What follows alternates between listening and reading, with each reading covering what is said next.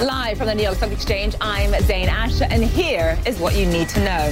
Face value. Facebook finally announced its own cryptocurrency, and Trump takes on Mario D. The president lashes out at the ECB chief for hinting at more stimulus and robbing the poor to feed the rich. Democrats bash Amazon for paying its workers starvation wages. It is Tuesday, and this is your first move.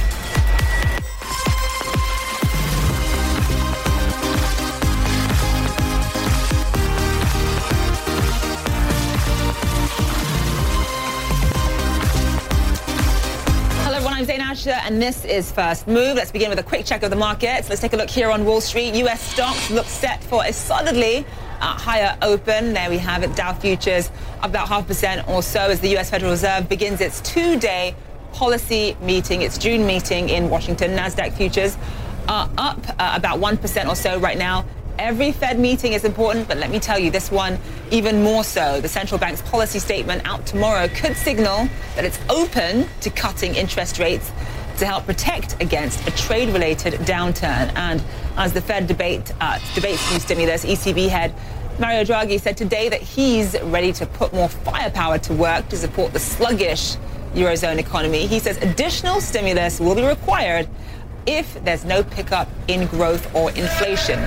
The news has certainly helped triggering a big rally when it comes to European stocks. There we have it green across the board there. You see the FTSE 100 up about 1% or so. French and Italian stocks up over 1.5% there. But the euro has fallen sharply right now. It's down by about 0.25% against the dollar, and that has triggered an angry tweet from U.S. President Donald Trump. And he says, quote, Mario Draghi, this is his tweet, Mario Draghi just announced more stimulus could come, which immediately dropped the euro against the dollar, making it unfairly easier for them to compete against the USA. They've been getting away with this for years, along with China and others. More on this in just a moment. But first, our main driver, and that is Facebook's cryptocurrency. Facebook wants to befriend your wallet. The social media giant is launching a cryptocurrency and naming it Libra. CEO Mark Zuckerberg says he wants to make sending money as easy as sending a photo. Claire Sebastian is joining us live now. So, Claire, just walk us through. I mean, this is obviously comes at a tricky time for Facebook when it comes to all of the sort of privacy and security concerns. Walk us through why Facebook is choosing to launch a cryptocurrency now. Yeah, Zain, so this is quite a lot of detail that we've got from Facebook today. They've launched a white paper. They say that the actual launch of this cryptocurrency will be in the first half of next year. But I want to just walk you through because it is a lot to take in. What they've announced today is, first of all, this cryptocurrency. It's called Libra. This will be a global cryptocurrency. They say it'll be built on a new blockchain. And it won't be run just by Facebook. It'll be run by the 28 founding members of this, including Facebook. That includes companies like Visa, like PayPal, companies like Uber and Lyft and Spotify, who will eventually accept the Libra currency. And that will be run by an association based in Geneva, Switzerland. So very much in the spirit of the whole blockchain idea, which is decentralized power. But on top of that, Facebook has also launched a new subsidiary of its own company called Calibra. Now, Calibra's first product will be a digital wallet that will allow users to transact in the Libra currency. They say it will be integrated with its messenger apps, WhatsApp and Facebook Messenger, and it will allow people to send, essentially Libra coins as easily as they send emojis and messages and photos and things like that. And Facebook says that it's trying to solve a problem here. It says that 1.7 billion adults around the world are still unbanked, don't have access to traditional financial institutions, and this will help them gain access. But of course, it does also help Facebook, who is looking to expand into new markets and to build user engagement. But Claire, the cryptocurrency field is already relatively crowded. I mean, you've got Ethereum, you've got Bitcoin, Litecoin. I mean, you've covered this a bunch. I mean, why would users specifically pick Libra? So Libra is actually a little bit different from those cryptocurrencies that you just mentioned, because it's what's called a stable coin. It's not based on supply demand. That's not how the value will be set, unlike something like Bitcoin, which is, of course, highly volatile, highly speculative. Libra is going to be backed by a basket of assets, essentially. Facebook says there will be low volatility assets like bank deposits, like government treasuries and things like that. And those will be built into a reserve that will be run by the Libra Association based in Geneva, Switzerland. So as such, it will be, they say, a low volatility, relatively stable store of value. So it is a little bit different from other cryptocurrencies, and they hope that will build trust into the system and lead people to use it as a stable store of value and as a currency. All right, Claire Sebastian, live for us there. Thank you so much. Appreciate that. And a quick programming note for all of you. The co-creator of Libra, David Marcus, is going to be live in a few hours from now on Quest Means Business. That is 8 p.m. London time, 4 a.m. if you happen to be watching from Hong Kong. President Trump is bashing Mario Draghi after the head of the European Central Bank signaled that more stimulus could indeed be coming if Europe's economy doesn't improve. Anna Stewart is joining us live now. So, Anna, I mean, obviously the markets in Europe reacted heavily to Mario Draghi's comments. Just walk us through specifically what he said. Yeah, essentially, the ECB stands ready for a fresh round of stimulus, whether that's in the form of rate cuts or asset purchases. And this is if the inflation outlook doesn't improve. And frankly, the climate doesn't look good. We've got weak economic growth across the region and, of course, loads of political uncertainty. So Mario Draghi used the annual ECB meeting to deliver this speech. And given that he's stepping down in 4 months' time, it both felt like a legacy speech where he really defended his QE legacy over the last few years, but also to reassure investors that there's still ammunition left at the ECB. Take a listen to what he said. If the crisis has shown anything, it is that we will use all the flexibility within our mandate to fulfill our mandate. And we will do so again to answer any challenges to price stability in the future. Now, as you saw, European equity markets rose all around 1 to 2% higher. Euro fell 20 basis points against the dollar. And my goodness, bond yields fell. In fact, the German 10-year fell to a fresh low. It was already in negative territory zone, down to minus 0.3% earlier today. Now, while we're seeing market reaction, I have to say a lot of economists are pretty skeptical about whether fresh stimulus would actually be effective this time round, given that, rates are already at record lows, given that the ECB has already over $5 trillion worth of bonds on its balance sheet. Zane? So with Mario Draghi talking about potentially adding more stimulus, Donald Trump is reacting. The U.S. president actually tweeted about this. He's not happy. Just walk us through what the U.S. president had to say. Yeah, so we saw European equity markets fairly positive, less so from the US president. I'll bring you that tweet that he had earlier, and this was in the early hours of stateside. Mario Draghi just announced more stimulus could come, which immediately dropped the euro against the dollar, making it unfairly easier for them to compete against the USA. They have been getting away with this for years, along with China and others. And actually, after that, he also tweeted again, referring to the ECB president as Mario D, which is a new nickname for the man that we usually know as Super Mario. But I would say, of course, the context of this is hugely important because this comes at the beginning of the Fed's two-day meeting. President Trump would love to see a rate cut stateside, and they don't expect that to happen. Zane? All right, Anna Stewart, live for us there. Thank you so much. Appreciate that. Piling on pressure and ratcheting up tensions, the U.S. is sending 1,000 extra troops to the Middle East after releasing photos it claims prove Iran attacked 2 tankers in the Gulf of Oman. Tehran, meanwhile, is vowing to increase its stockpile of uranium. Fred Pleitgen is in Tehran. He joins us live now.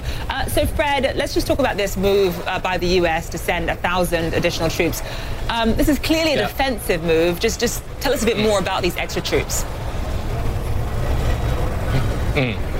Hi, Zain. Well, the U.S. says it's a defensive move and that these troops are apparently going to be intelligence gathering to try and see what the Iranians are doing here and to try and prevent any sort of threat to American interests, as the military has put it, in the Persian Gulf region, of course, but then also in the greater Middle Eastern region as well. The Iranians, of course, view all this a little bit differently. They see this as an offensive move. They obviously see this as an increased threat to themselves. It was quite interesting because there have been some senior Iranian generals who have come out and commented on this. One from the Islamic Revolutionary Guard Corps came out and said that U.S. troops in the Middle Eastern region could not be a threat to Iran because of the heightened state of alertness of Iran's military and also of the heightened strength of Iran's military. But there was also another quote, which I found really interesting, which was from the head of Iran's general staff, who came out actually yesterday, but also referring to some of these new troops from the U.S. In the greater Middle Eastern region. He said that the Iranian military is very closely watching what, as he calls it, the enemy, obviously meaning the United States, is doing in the region. And if the enemy, as he says, makes a move, then the Iranians will have, as he puts it, a crushing response. And he said, this is the most interesting part, I think, that would be in a very broad area, a very broad region. And of course, saying one of the things that the Iranians have consistently been saying is that if there is an escalation between themselves and the United States, if it does come, God forbid, to some sort of shooting war or shooting battle between these two, that Iran would not only utilize its regular military, but certainly also the many proxy forces that it also has here in the region. So a clear warning coming to the United States that the Iranians are not backing down. Some pretty clear statements also in answer to the Americans adding those 1,000 additional troops here to the region, Zayn. Fred, it's interesting because in this sort of game of retaliatory chess, you have both sides saying that they clearly don't want war, but at the same time, both sides seem to continue to escalate things. Yeah, and both sides essentially seemingly waiting for the other side to back down. One of the interesting things, though, that I think that we've seen is that both the Iranians, the Iranians don't believe, they say, that President Trump actually wants war. They think that there are people in the Trump administration who do want war, like, for instance, National Security Advisor John Bolton. That's the assessment of the Iranians. But they believe fundamentally that President Trump doesn't. Now, they also say, look, there is still a very, very big threat that the two countries could stumble into war. But at the same time, here in Iran also, you do have some, first and foremost, military members who have some pretty bellicose talk. But then you, for instance, also have the Iranian president, who came out earlier today and fundamentally said that Iran does not want and will not go into any sort of armed conflict with any nation. He was saying that he believes the reason why there's these difficulties with the U.S. right now is because Iran is dealing with, as he puts it, people with very little political experience in Washington, D.C. So you can see there's a little more moderate talk here on the Iranian side as well. And of course, that's what many people internationally hope will in effect prevail both in Washington and Iran, that all of this de-escalates rather than further does escalate, Zayn. All right, Fred Pleitgen live for us in Tehran. Thank you so much. Okay, so these are the stories that are making headlines around the world. Protest leaders in Hong Kong say they reject Carrie Lam's latest apology. Earlier today, the chief executive said she was sincerely sorry and that she had heard demonstrators loud and clear. But she stopped short of scrapping the controversial extradition bill that sparked protests in the first place. I personally have to shoulder much of the responsibility. This has led to controversies, disputes, and anxieties in society. For this, I offer my most sincere apology to all people of Hong Kong. Former Egyptian President Mohamed Morsi has been buried alongside other senior figures of the Muslim Brotherhood. According to his wife, he died after collapsing in a Cairo court on Monday. State-run media said it was a heart attack. Morsi came to power as the first democratically elected leader after the 2011 Arab Spring, but was ousted in a coup in 2013. And French football legend and former head of European football's governing body, UEFA, Michel Platini, has been detained in France. It comes as prosecutors investigate suspected corruption in the process of awarding the 2022 World Cup to the Gulf state of Qatar. Platini, meanwhile, is saying that he's innocent. Let's bring in World Sports' Alex Thomas, who's joining us live now from London. Walk us through this. I mean, he has been brought in for questioning. What specifically do authorities want to know right now? Yeah, that's the detail that we're not quite sure at. We know that the National Financial Prosecutor's Office that specialise in economic crimes and corruption cases have had a probe ongoing since 2016 looking into the award of the FIFA World Cup to Qatar in 2022. That decision made back in 2010, hugely controversial at the time. And since then, many of the FIFA officials that made that decision have, fallen by the wayside, disgraced in a huge, sweep through the corridors of power at FIFA. There's a whole new regime in charge ever since those raids on the FIFA hotel back in 2015. Platini, one of the people caught up in that, currently serving currently serving a ban from all football-related activity for 4 years. That ends in October, although it was over a payment separately to the investigation over the awarding of the World Cup to Qatar. Very complex, lots of layers, The French investigation, just one of the global ones ongoing. There's another in Switzerland. There's also another still ongoing by the US Department of Justice. We know that, in the last hour or so, Platini's lawyer has released a statement saying that his client is innocent, that it's definitely not an arrest as such. He's just gone in to help with questioning in relation to this matter. And we think some of the details are probably to do with this meeting between Platini and the former French President Nicolas Sarkozy. We know a former Sarkozy aide is one of those also being questioned as well, just as to how much there was sort of a grace and favour deal possibly between France and Qatar in the run-up to that vote back in 2010. Nothing's ever been proved. There was a whole Michael Garcia report that FIFA commissioned a few years back that showed there was no wrongdoing by either Russia or Qatar. But as I said, there's still other criminal investigations ongoing around the world. And it seems that, well, we had all forgotten about it to some extent, that Platini's questioning today has just sort of lifted the lid once more on that whole saga. And so, Alex, there has been so much controversy around the World Cup being held in Qatar in 2022. I mean, is that going to continue as scheduled, do you think? Yeah, I can't see any way now the World Cup will be taken away from that country after so many allegations thrown at it. And they've come away every time with the reason to keep going. It'd be very strange for it to be taken away now. Something sensational would have to happen. Any sort of paper trail, if any of these allegations were true, Qatar have always denied any wrongdoing. There's no paper trail has come to light so far, and there's been so many people working on it. It would be strange. But, it shows that the people haven't given up on the case yet, that many prosecutors are looking into it. And as you know as well as I do, that when it comes to financial crimes, getting to that paper trail is increasingly different in the modern technological world that we live in. You bring up a very good point. Alex Thomas, live for us there. Thank you so much. Appreciate that. All right, a lot more to come here on First Move. A bidding war of cosmic proportions. Star Wars director J.J. Abrams closes in on a deal for his production company and taking to the skies. Airbus lifts off at the Paris Air Show. You're watching CNN. All right, welcome back, everybody. We just have some breaking news into CNN. A tsunami advisory has just been issued in Japan. A tsunami advisory has just been issued in Japan. I want to bring in Alison Chincha, who joins us live now. So, Alison, what more do we know?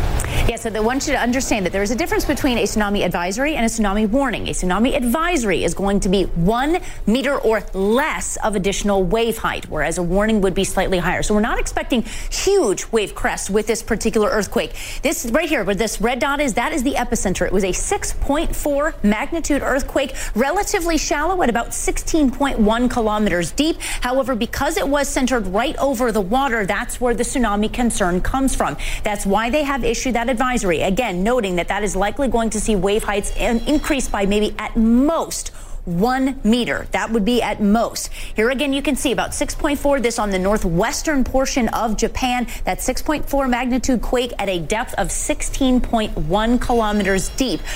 Most of the shaking reporting that we're hearing from around this area is relatively light. You've got your light shaking in some areas, things rattling around inside of homes. But so far as of yet, we have not heard of any major damage from this particular earthquake. Again, this happened just moments ago. This is still brand new. We're still collecting a lot of that information. But again, this was a 6.4 magnitude earthquake on the northwestern coastline of Japan at a depth of about 16.1 kilometers. And Zane, we do have that tsunami advisory in effect for additional wave heights of 1 meter or less.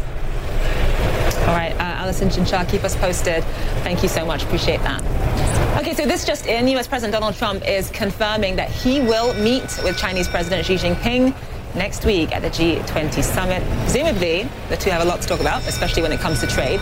Trump says, quote, had a very good telephone conversation with President Xi of China. We will be having an extended meeting next week at the G20 in Japan. Our respective teams will begin talks prior to our meeting. So President Trump will be meeting with Xi Jinping at the G20 summit next week. U.S. stocks are adding to their gains right now. You see the Dow Jones up there, up about 1.33% there. The S&P 500 up about 1.25%. All right, on to our final, but actually very important story. Everybody has baggage. Events and people shape our lives and, of course, how we see the world. That baggage becomes our motivator, whether we've unpacked it or not. Most high achievers are there for a reason.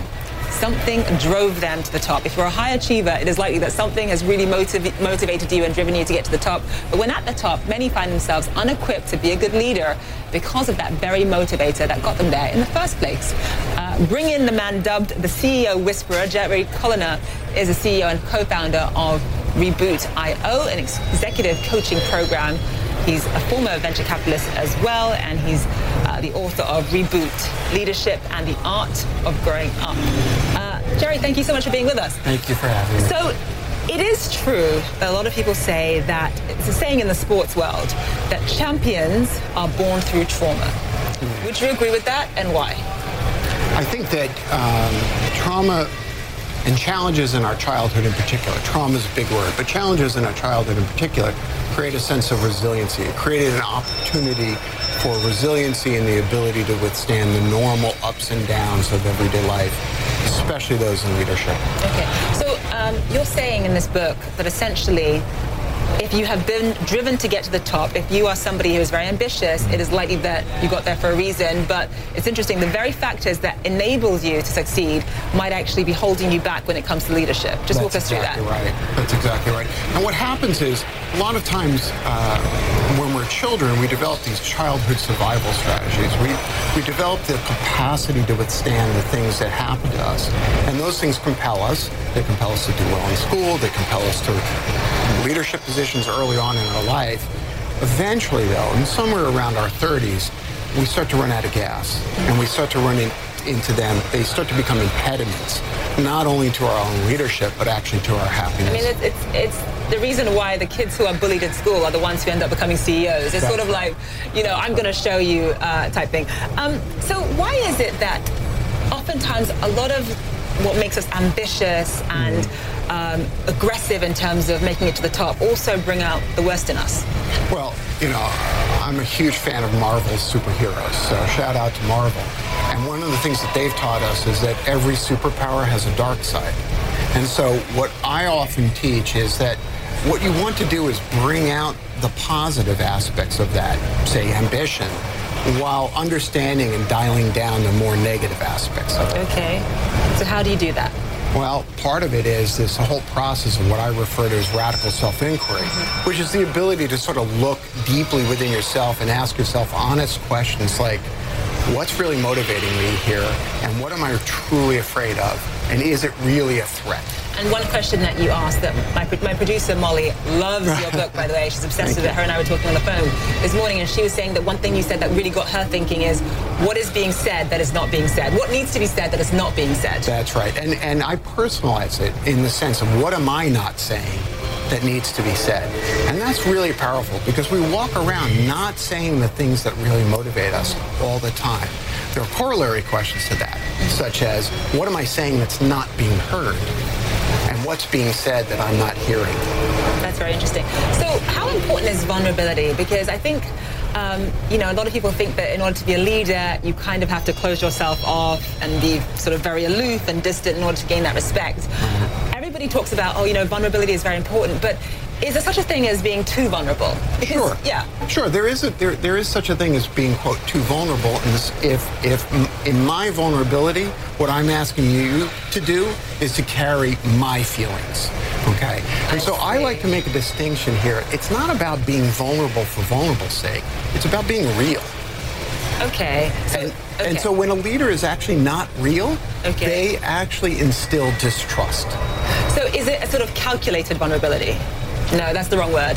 That's the wrong. I shouldn't say calculated, right? Yeah, no, it's not calculated. It's controlled vulnerability. It's understandable. It's an adult responsibility. It's not, oh my God, I'm freaking out. It's, hey, I'm scared, but I still believe in what we're trying to do. Okay, well, I'm gonna definitely read this book. It's called Reboot by Jerry Colonna. Thank you so much. Thank you. I appreciate that. All right, that is it for us. Thank you so much for watching. I'm Zain Asher, International Desk with Christina McFarlane. Is up next. You're watching CNN.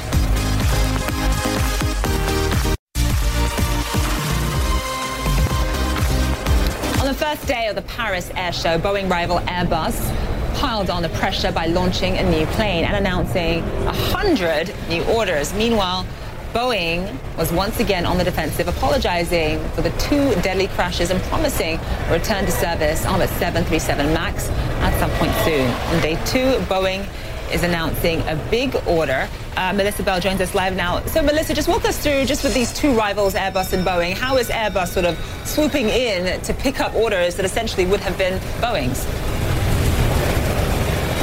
In fact, that is exactly what's been happening here, Zain, at this Paris Air Show. Traditionally, the opportunity for these 2 giants to go head-to-head and compare how many orders they're able to get. Yesterday, Airbus got 100 orders. Boeing announced none at all, and it was all about expressing, the leaders of Boeing expressing their contrition and their determination to fix these safety issues. Because, of course, bear in mind, Zain, that in the wake of those crashes, the one in October back in Indonesia and the one in March in Ethiopia, that both involved that 737 MAX, they have to get out of the immediate problem of getting that plane recertified, getting it back off the ground. And then, of course, there's a question of the confidence in the company itself.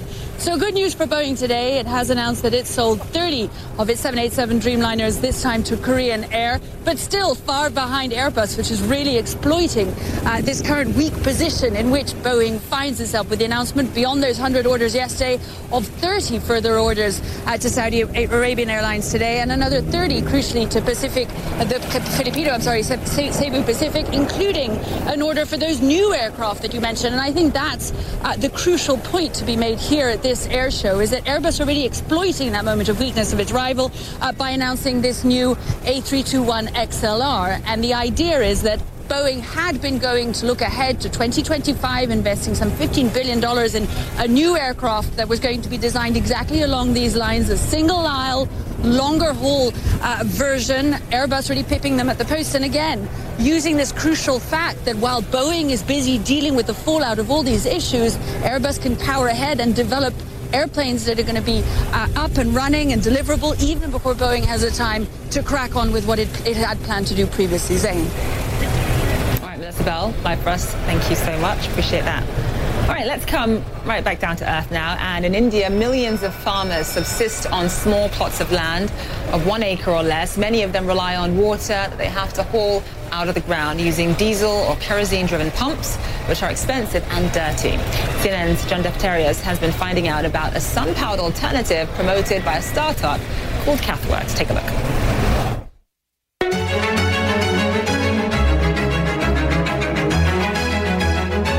On this edition of the Global Energy Challenge, we're in India, focusing on a small-scale solar project out to boost productivity for rural farmers. For farmers to maximize their capacity to earn a living, water is crucial. Right now, rural farmers rely on expensive diesel pumps. But MIT graduates behind company Cathworks have engineered a solar solution here in Pune, India. How did the idea of a solar-driven pumping system actually come to the fore? People are saying we need to irrigate year-round, and we can't afford to do it with diesel fuel or kerosene fuel. At the core of what Cathworks is all about, what would you say is the primary motivation of what you're trying to do here? Our number one motive is simply to enable smallholder farmers to grow more, earn more, and provide more for their families and their communities. This place looks good. Yeah, this should be good. Let's fix it here. We can get the pump and connect it. Yep. All right. This solar pump is small, clean, and easier to install. Retail costs about $540. Cathworks and the NGOs they partner with want to help farmers microfinance the equipment over time. Is it time to think differently and get away from diesel and kerosene? If they are using diesel and kerosene pump, then it is worst. It's era of solar and renewable energies. It's a sustainable way for the farming. It's a one-time cost, and there is no maintenance occurs in the solar pump, basically. Cathworks says if successful in India, it's ready to leapfrog into Eastern Africa, where the technology is also needed. We'll have more of First Move after this.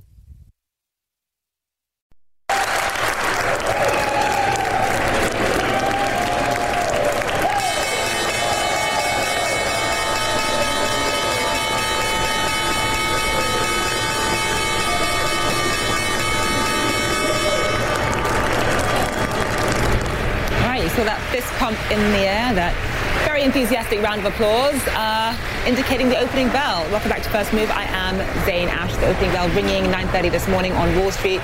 We have got a higher open across the board for U.S. stocks. Let's pull up the numbers for you. The Dow, it's up about 0.5% now or so. The Dow is also in a bit of a wait-and-see approach as we wait to hear from the U.S. Federal Reserve that's meeting today and tomorrow. But there's also been some comments from Mario Draghi, the head of the ECB, that's pushing European stocks higher. He's intimated that he will support the European economy if needed with extra stimulus measures. The euro has fallen sharply on the news, triggering an angry response from President Trump, who actually said in a tweet that a weak euro unfairly makes Europe more competitive against the United States. The global movers, Facebook is, Facebook is up ever so slightly. They announced they're going to be launching a cryptocurrency called Libra. They're moving it into international payments and e-commerce. Also, Beyond Meat up again ever so slightly to just under $200 a share, $107 a share.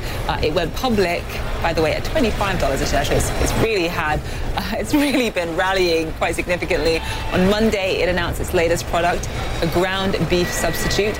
And there at the bottom of your screen, Blue Apron is also up as well. The meal kit company's reverse stock split came into effect, designed to preserve its NYSE listing. Rules require listed codes to companies to have a share price of no less than $1. All right, on to another story that we are following. Just wrong. Amazon is fighting back against claims that it pays its warehouse staff starvation wages. New York Democratic Congresswoman Alexandria Ocasio-Cortez, or AOC, told ABC News that low workers and their low pay have actually helped make Jeff Bezos the world's richest man. But Amazon says that's simply not true. Hadas Gold joins us live now. So Hadas, who is actually in the right here? Because Amazon has actually come out and said, listen, we actually pay a minimum wage of $15 an hour, which, we don't have to. We pay that because we want to. Who is in the right here? Well, Zain, this was a really interesting back and forth that developed, and Amazon has been the target of several politicians from all sides of the aisle, especially some presidential candidates. But what happened, as he said, was Alexandria Ocasio-Cortez, Congresswoman from New York, went on a Sunday political talk show on ABC and said that Bezos, being a billionaire, is predicated on paying people starvation wages. Now, Amazon hit back at them. They wrote in a tweet, AOC is just wrong. Amazon is a leader on pay at $15 minimum wage and full benefits from day one. We also lobby to raise the federal minimum wage. Now, AOC responded back again and saying if a person is working 40 hours a week and is paid so little that they need government help to make ends meet, it's not the person that's a weight on our system, it's the company. Now, it is true that last year Amazon did increase their minimum wage to $15 an hour after several years of criticism, and after actually Senator Sanders had introduced a bill called the Stop Bezos Act that would have forced companies like Amazon to cover any sort of government assistance benefits that their workers need to get. Now, there have been some reports that there are a certain percentage of Amazon workers who have to have federal assistance programs to help supplement their wages. But Amazon did, as I said, increase their minimum wage, and they have said they've been lobbying for it. Although it's interesting because some economists say that retailers have little choice but to increase their wages now because of the workplace market and how hard it is to find qualified workers. But there's other problems that Amazon has when it comes to their workforce that have now actually been pushing to unionize. They say it's not just the wages, it's also the conditions that they're in. Some Amazon workers have said that in their warehouses, they're put on really super high standards in terms of how quickly they pick out products and put them into those boxes that we all receive. They say that these are such high standards that they sometimes don't feel as though they can take any breaks. They call sometimes the conditions just completely uncomfortable and not proper conditions for workplaces. Their motto has sort of been, we are workers, not robots, obviously, as robots have started to take the place of some of their workers. And it's not just Alexandria Ocasio-Cortez who's been hitting back at Amazon. Last week, Joe Biden, former vice president and a presidential candidate, blasted Amazon for paying a lower tax rate than firefighters. And again, Amazon hit back, saying that they pay $2.6 billion in corporate taxes and that they pay every penny they owe. And they've challenged actually both Alexandria Ocasio-Cortez and Joe Biden to then change the laws. They say, we follow the laws. It's up to you to change the laws. If you don't think people are getting paid enough, you're the lawmakers. you can change it. But what I find really interesting out of all of these stories, Zane, is that Amazon is getting a lot more aggressive in the last year or so, pushing back against its critics and being very public about it. Zane?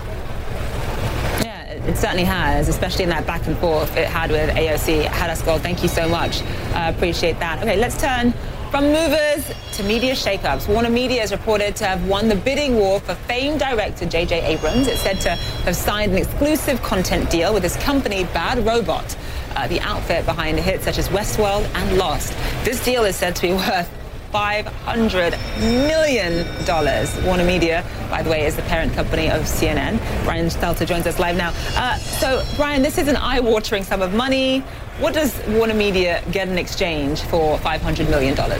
It gets an exclusive first look at all the ideas that J.J. Abrams has for TV shows and films and other sorts of entertainment properties in the future. Bad Robot, what you get is you get J.J. Abrams, you get his wife, Katie McGrath, who is a key part of the company. You get this production company that's actually been associated with Warner Brothers for many years. When this deal was coming up, there was a bidding war with many different companies interested in getting J.J. Abrams and Bad Robot to come over to them. Apple was reportedly the top contender other than Warner Media to get the Bad Robot business. Apple actually has some shows in the works from J.J. Abrams because right now he's able to go out and offer shows to many different outlets. But Warner Media, which, as you mentioned, is CNN's parent, it won this bidding war by offering an incredible sum of money in order to keep him in the family, keep him in the fold when Warner Media is about to launch this new streaming service. What we are seeing is an incredible expression of the streaming wars, where if you are an A-list star, an A-list producer behind the scenes, you can command these 9-figure sums of money in exchange to partner with one of these big studios and give them a first look at your shows. So that's what Warner Media is getting with J.J. Abrams. It's something that'll last for many years, but we'll have to see. Everyone will end up seeing in the future if Abrams and McGrath and the production company are able to deliver huge hits for the new streaming service. Yeah, I was going to say, I mean, when somebody gives you $500 million, that does come with so much pressure. But pressure. Although I wouldn't say no to that. But so what does it say about the power of just really good original content in an age when the television, movie, entertainment landscape is becoming increasingly competitive, Brian? Yeah, we've seen similar deals with Shonda Rhimes and Netflix, Ryan Murphy and Netflix, Greg Berlanti staying put at Warner. There have been these deals that have been worth $200 and $300 million. And now the Hollywood trades are saying this is setting a new high watermark at $500 million. To be clear, it's not one big $500 million check. You know, what the deals are is it's a valuation of a long-term contract for the production company. But it is still an incredible sum of money. Hollywood has not seen this before, and it is all driven by Netflix. Netflix has been causing these bidding wars, and now it's Apple and Amazon as well. All of these companies desperate for A-list talent. Because look, we live in this long tail world where everybody watches whatever they want on YouTube and Netflix and elsewhere, but it is still hits, and it's still hit makers that have a lot of power, because those shows can put your streaming service or put your product on the map. That's what Disney's banking on. It's what Warner's banking on. It's what's worked for Netflix now for many years. You need a combination of those A-list stars and producers who can make the big hits. But then you also need a library of other stuff for everybody to watch. It's a balancing act for all these companies. And Warner Media is, of course, launching its streaming service toward the end of this year, and then in fully fledged form early next year. It's got a few more months to make that plan. Well, let's see if that $500 million pays off. Brian Stelter, live for us. Thank you so much. Appreciate that. Up next, takeoff for Airbus. Boeing's woes give its European rival a head start at the Paris Air Show. That's next.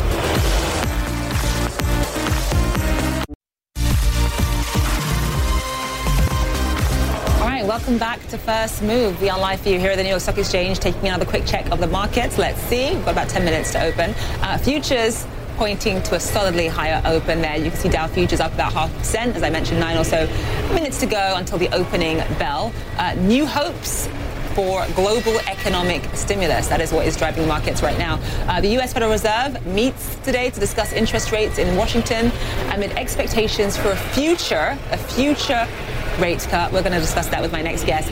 And all of this, you see the Dow, S&P 500 and the Nasdaq all in green, and European markets also in green territory as well. All this comes as the ECB head, Mario Draghi, opened the door today to new Eurozone stimulus. New numbers out today show that German investor confidence plunging deep into negative territory. It's further evidence of how global trade uncertainty is hurting business sentiment. Amid all of this talk of new stimulus, bond yields are falling in Europe and the United States as well. German yields are hitting record lows, and the US 10-year is tumbling more than 2%. Joining me now to talk about all of this, Lisa Chalet. Welcome. She is the Chief Investment Officer at Morgan Stanley Wealth Management. Lisa, thank you so much for being with us. So let's talk about Morning, Jane. Mario Draghi's comments, the ECB head, because he made comments intimating that essentially he'd be open to stimulus measures if the Eurozone economy doesn't go the way it's expected to, or he hopes it to. Yes. That's having an impact on European markets. Just how much of a lever does he have in terms of monetary policy to revitalize Europe's economy? So, look, I don't think his comments are going to revitalize the economy right now, but I think his comments can certainly hearten markets. I think the question on the economy will come down to whether or not global trade rebounds, to what extent China growth rebounds. One of the things we've learned this cycle is the extent to which Europe has really become highly dependent on global trade, with China being a huge piece of that, and certainly a huge piece for Germany. And I think that's what we're seeing with this zoo index today. And we saw Donald Trump actually reacting quite angrily to Mario Draghi's comments. He feels it sort of gives Europe unfair trade advantages. Yeah, look, that's all politics, and that's always going to be all politics. Just bringing it to markets, the implication of Draghi's comments today are really going to be felt not only in the rates markets, but in the currency markets. So we're seeing the euro weaken relative to the dollar as people, and investors intimate that, in fact, rates could be cut or real rates could be pushed even lower in Europe. It raises the pressure on Chairman Powell today, obviously. Yes. And folks anticipating what his comments may ultimately be at the end of the meeting tomorrow regarding U.S. policy. So where do you think U.S. rates will go in terms of the Federal Reserve's decisions? I mean, obviously, you mentioned their meeting. Do you think there'll be a rate cut this time, next time? What do you think? So our current thinking is that it's going to be very hard, to the extent that the Fed wants to be loyal to their mandate, which is price stability and stable employment, full employment, to really make the justification for a rate cut tomorrow. That having been said, if we embrace their broader mandate, which is financial stability, the markets are now discounting a near 100%. The markets are discounting 100% probability of a July rate cut. And if he disappoints in his commentary and in his rhetoric and the dovishness, that could mark, some volatility for U.S. markets to the downside. So what does his thinking depend on? I mean, obviously he's going to be taking into account some of the weak sort of economic data that we've gotten recently, including manufacturing, durable goods, retail sales. All of that goes into Jerome Powell's thinking, right? Yes. No, it absolutely does. And I think, he's got to look at the incoming data and the extent to which it's weakening. And we are starting to see it fall off. One of the things that we look at Morgan Stanley is we have a proprietary business condition index, and that has actually fallen in this last month to its lowest level since December of 2008. So that's an important date, right. And that's significant to us, and we think that it foreshadows more weakness in the ISM manufacturing data. And so into Q3, Powell may have a little bit more ammunition to talk about a slowing economy, but even still, it's going to be very hard for him to rationalize cutting rates here without it seeming like he's being pressured by either the markets themselves or the White House. And all of this obviously comes at a time where the trade issues with China are certainly not going away. That obviously has to factor. That's probably a big part of the thinking too. Oh, absolutely. And look, this is a huge handicap for the Fed. I think people need to feel for that. Because our trade policy, has come fast and furious. It hasn't always been predictable. It hasn't necessarily, played to a clearly telegraphed playbook. And so the Fed is dealing with, a variable that has jumped around. And I think that is one of the things that they probably are considering that would, be included in their argument to cut. Right. Lisa Shelley, thank you so much. Appreciate you being on the show. Great to chat with you. Of course. All right, stay with us here on First Move. The market open is coming up in about 4 minutes or so from now. See you soon.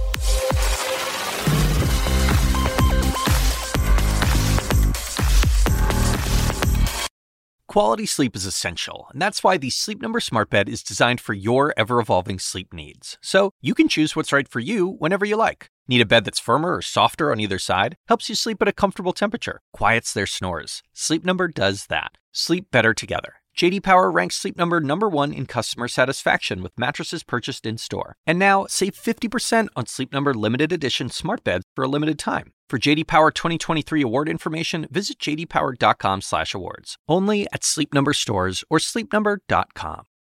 I'm Dr. Sanjay Gupta, host of the Chasing Life podcast.